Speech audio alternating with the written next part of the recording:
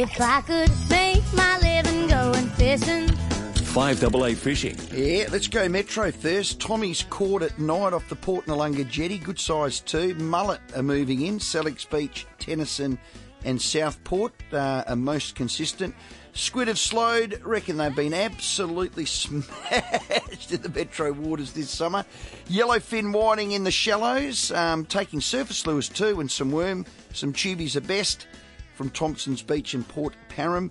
Gar, good size and numbers up the Metro coast. KG slow but steady. I caught 3/5 of you-know-what all this Easter. We'll talk about that later. Going to head out today for a couple of hours this morning. How good would that be before the 36s? And the blueies, thick as, crawling everywhere along our jetties, up and down. They're going bunter. York Peninsula, Mulloway off Ardrossan jetty, plus some big blueies. Flathead Gar, KG's, Tommy's, up and down both sides of Yorks. The mullet run on the southern end of Yorks, well, it's getting better. Hang in there. Autumn's in.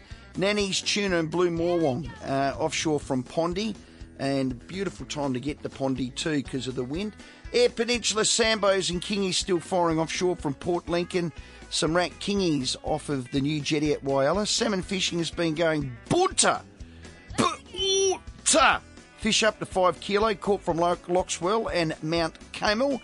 King George aplenty, Arno Bay to Tumby Bay, Squid, Port Lincoln Jetty and the Blueies, Flurio and KI, tuna at Saunders Bank. The Page is around 12 kilo, just out from Cape Jervis east. There's school 6 to 8 kilo. Don't have to go far, and while you're at it, fix the Jervis boat ramp, would you? Fair dinkum launch from there over Easter. KG's reported out of American River. My cobbers, hello Kingy and Ponting, they bagged out Saturday, Sunday and Monday, and I got 7. So someone's pulling someone's lariat there. Fair dinkum, I got 7. We'll give you an update later too. Freshwater, Callop, silver perch and the odd cod.